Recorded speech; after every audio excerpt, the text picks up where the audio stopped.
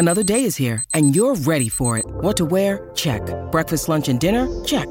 Planning for what's next and how to save for it? That's where Bank of America can help. For your financial to-dos, Bank of America has experts ready to help get you closer to your goals. Get started at one of our local financial centers or 24/7 in our mobile banking app. Find a location near you at bankofamerica.com/talktous. What would you like the power to do? Mobile banking requires downloading the app and is only available for select devices. Message and data rates may apply. Bank of America N.A., member FDIC.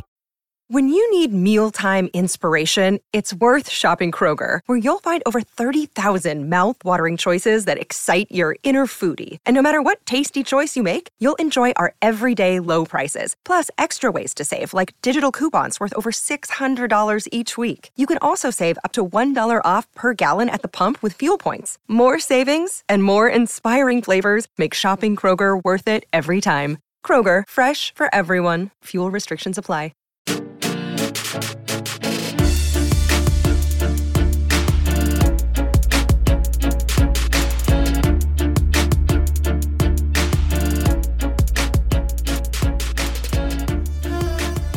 Welcome to your Game 5 ALCS recap show. This is your host, Jake Devereaux, and I am joined by Bob Osgood of Red Sox On Deck to discuss this Game 5. Bob, how you doing, man? I've been better, but not exactly how we scripted things in these 3 games at home. But, fortunately we have more baseball to watch. It's not over yet, but this has been a tough 24 hours, to say the least. Yeah, not ideal 24 hours at Fenway Park. The Red Sox dropped this game 9-1 to the Astros, and they go from being tied 2-2 in this series to being down 3 games to 2. When they were up 2-1, it felt like it was a bigger thing than that because of how they had won those 2 games, but yeah, it's just crazy. So I guess we should start with the biggest thing, the biggest storyline here is just that the bats have gone ice cold over the last 2 games, and specifically tonight. The only guy with real hits tonight was Devers. He had 2 hits in 3 at-bats. 1 was a home run. Other than that, the only hit was Christian Vasquez, and it wasn't really anything to speak of. So the bats have gone completely cold. Do you attribute that to an incredible pitching performance from Framber Valdez, or do you think that it's just bats going cold at the wrong time? Yeah, the answer is that it's a combination of the two. I don't even think it's just Valdez. I think it started when Christian Javier came into the game in Game 4, and then he and Kendall Graveman really shut things down over their 5-6 combined innings, and Presley throwing a low leverage unexpected inning in the 9th. But those were kind of the pitchers, once McCullers was out of the mix in this series, those were the other pitchers that we outlined in the preview, between Valdez and Javier being just a key arm. I know that goes back to Game 4. So I do think that it has been their better pitchers that have shut the Red Sox bats down. On the at the same time, there's just nothing doing, and it just happened across the board. Like you said, you got Devers' 2 hard hit balls, and then Vasquez didn't even register as a hard hit ball, a little thinker down the left field line, and nothing else, and just an inability to get anyone in scoring position. And I'd have to say the lowest of the low in that group right now is Hunter Renfroe, who seems to be making 2 outs every time that he comes up to the plate. So it's really tough. I would have liked to see maybe a couple other guys get some at-bats, especially once they got down 6-8 runs in this game, and just see, whether a Dahlbeck or a Shaw or somebody, might put a good at-bat out there so that you could know what you have going into the last couple of games. But so I think, overall it's a combination of the two. We can I'll go back to you, what you think about that before we get into Valdez's performance. Yeah, first of all, I just think that Framber pitched amazing, and we'll talk about that in a minute. But I think going back to Hunter Renfroe, just how cold he's been too. They definitely relied on him for a lot of thump this year. And Alex Spear had a tweet about an hour ago as we're recording this. It said Hunter Renfroe joins Irv Noren as the only players ever with multiple games with multiple grounded to double plays in a single postseason. So not exactly the type of list you want to join. And you had said he's been making 2 outs every time, and you're not wrong. And that was last done in 1955. So he's historically cold right now in the postseason, and it's not what you want to see from him. On the flip side, Devers, 8 home runs in the postseason before turning 25. That is tied with Mickey Mantle, Pujols, and Correa for a record. So that is pretty damn good. Yeah, I think we all want to see him get taken care of this offseason. But that's another discussion for another day. Yeah, definitely. But let's talk about Framber. So he was absolutely lights out tonight for the Astros. Gave them 8 strong innings. Two-seamer was just a complete bowling ball. Nobody could do anything with it. Every time people made contact with it, it was a ground ball. And then the curveball, which is typically his best out pitch, was pretty fabulous tonight as well. Got a bunch of strikeouts on that pitch. So, I mean, overall, he was just in the zone. He was doing whatever he wanted. His control was excellent. I think he pitched like an ace for that team tonight. And really, I think the biggest thing that I took away after Game 3 for the Red Sox was, wow, pitching is really set up to be an advantage for the Red Sox. And then the Astros were able to kind of muscle their way through the win in Game 4. And then Framber's performance really reset the table. For me, I think, moving forward to Game 6, I'm not sure the Red Sox really have that much of a pitching advantage anymore.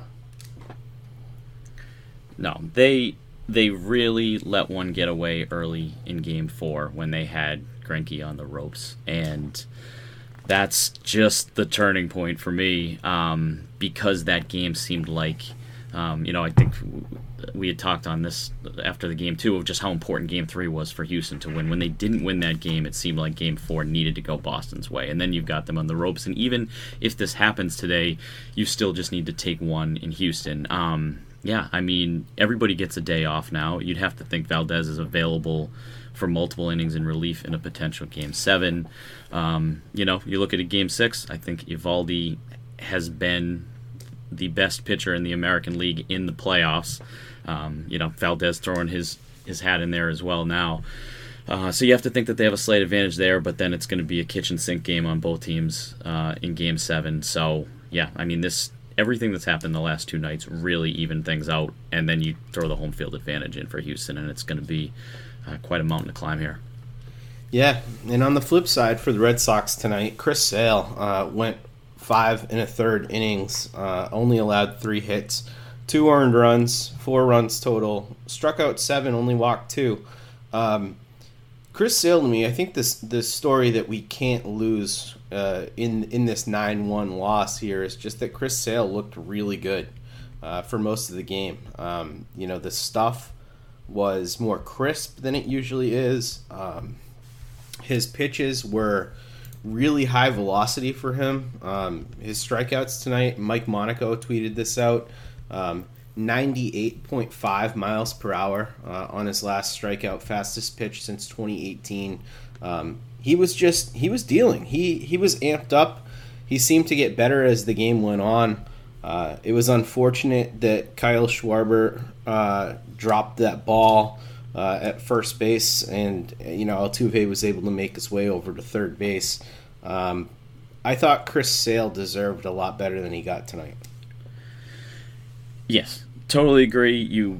I was going to say exactly that when I saw 98 on the broadcast on that strikeout, and in the 4th and the 5th innings coming off the mound, just seeing how amped he was, and he was averaging 95 plus on that fastball. I thought his command looked better. I didn't think he missed as many spots as he had in recent games, and even when he was, if you're throwing over 95 and as explosive as his fastball looked today, it was just a totally different Chris Sale. I thought we saw flashes of that in the game before. I think the week off that he had, he'd really thrown with 4 days rest so many games in a row, and I think he had the week off, and you could kind of see that he was close to vintage Sale in the first game, even though the results weren't as good. I game one. I don't think the umpire gave him any favors either, but I thought he was close. And today was the game that we've been waiting for, at least through 5 innings, which probably leads us into the discussion in the 6th. But he had, 12 whiffs, which was the same amount as Valdez had the entire game in 8 innings, which tells you just how different both of their approaches were, which both can be effective, of course. Yeah, it's just a great sign, moving forward for Chris Sale, even if the Red Sox end up losing this series, which, isn't a foregone conclusion at this point. But it's a great sign for next year and just how good he looked tonight. But let's discuss that 6th inning. So it started off with Chris Sale getting into a little bit of trouble, walking Altuve. Then that aforementioned error with Brantley being safe at first, Altuve over at third. Bregman grounds out. Chris Sale makes the play on that one, or not that play. He grounds out, and then we have the Alvarez double to left, and I think this is the first time that you could really start second-guessing Cora in the game. Alvarez had already done damage against Chris Sale. A couple other times that he'd been up, he clearly had Chris Sale's number here. Alvarez is a lefty. Chris Sale is a lefty as well, so he can be pretty tough on lefties. I didn't have a problem with him facing Alvarez, but a lot of people pointed out correctly that letting Chris Sale go through the order for a third time, probably not the wisest idea. I didn't really love the move of Brazier coming into the game. I don't think Brazier's looked particularly good lately, but I'm curious to hear what your take is on that, because when Chris Sale left the game, it was 3-0, and then Brazier ends up allowing 3 more runs. Yeah, I think that there's 2 places that you can question in that 6th inning. The first is whether he should have started the 6th inning. When he got through the 5th and just was, I want to say he was close to 80 pitches or so, I thought that was going to be it for him. I thought it was a weird time for Cora to suddenly decide, that we're going to let a player go the third time through the order. And you look at Sale's game logs throughout the year, and it's 5, 5, 5 1/3. There was 1 6. There was only 1 6-inning appearance the whole season, and then it was 3 2/3 and 5, 5, 5 1/3. I mean, that was where he was coming out the whole year, and I thought it was really kind of not only pushing him beyond what he had done. I thought he gave you as much as you could have asked for in that game, but then not having anyone up, it seemed like, at least that I saw, to start the inning.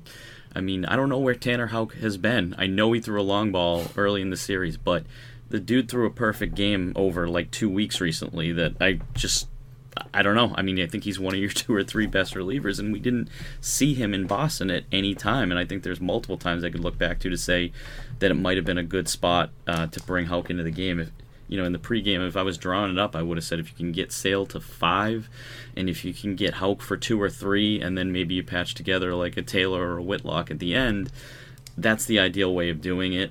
So that was kind of the first part, at least for me personally. And then, when Alvarez was up, I could see maybe putting him on with first base open. Obviously, it's not Sale's fault that there was an error in there, but it probably would have made it a lot easier, to intentionally walk if there was just 1 man on and 2 outs rather than to load the bases. So definitely a couple spots that you can question there, but my perspective was just even letting him go through third time through the order to start the 6th was pushing him a little too far. As good as he looked. Looking back in the rear view, I think optimally the way that I would have done it, if I was in control here, is I would have gone to Taylor to start the 6th inning. Take care of a tough lefty in Alvarez, who's already, been doing a lot of damage. He ended the night with 3 hits, 3 RBIs. I think I would have gone him. Brazier just hasn't looked great. And I just don't trust any of the other lefties on this team right now. I don't really trust Darwinzon Hernandez. Martin Perez is awful. I'm still questioning the decision to go with Martin Perez on this ALCS roster rather than our buddy Big Fudge. But that's right. A story for another day. But it just doesn't seem like the bullpen was utilized in the best possible way.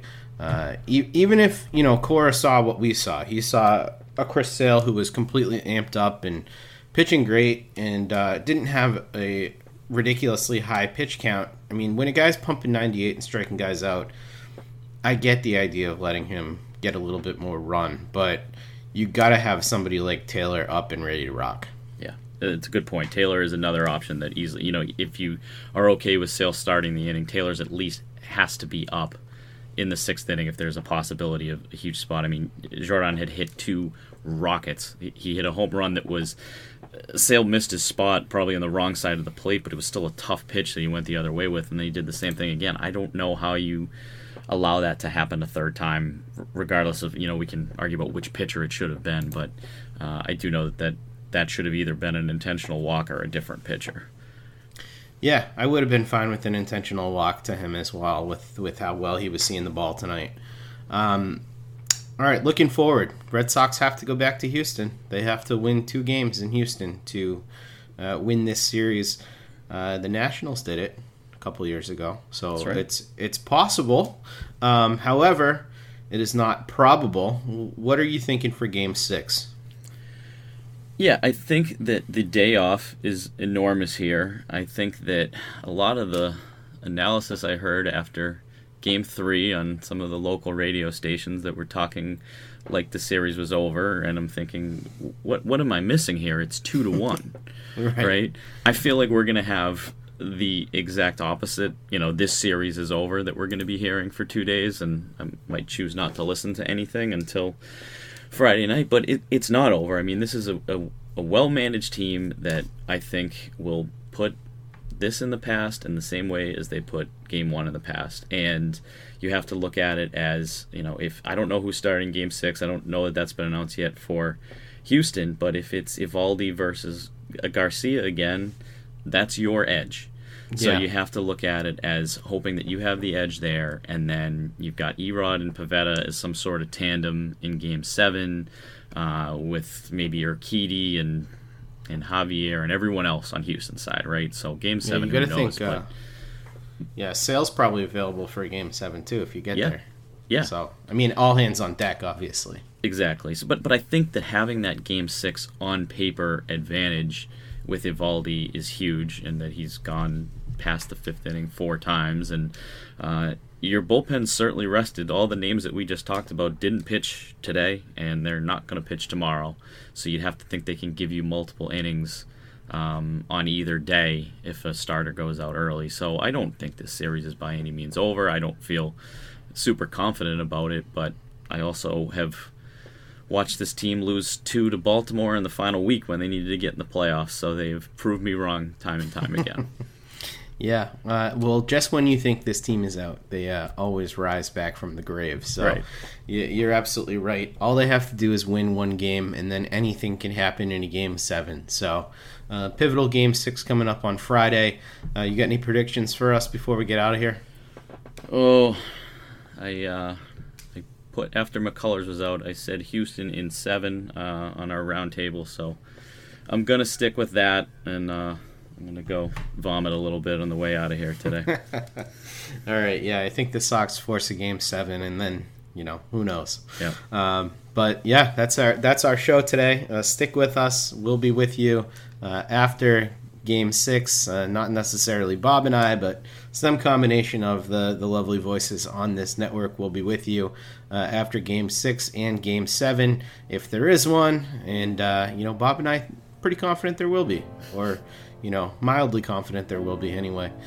So thanks for joining us today. Thank you, Bob, and we'll be with you again next time.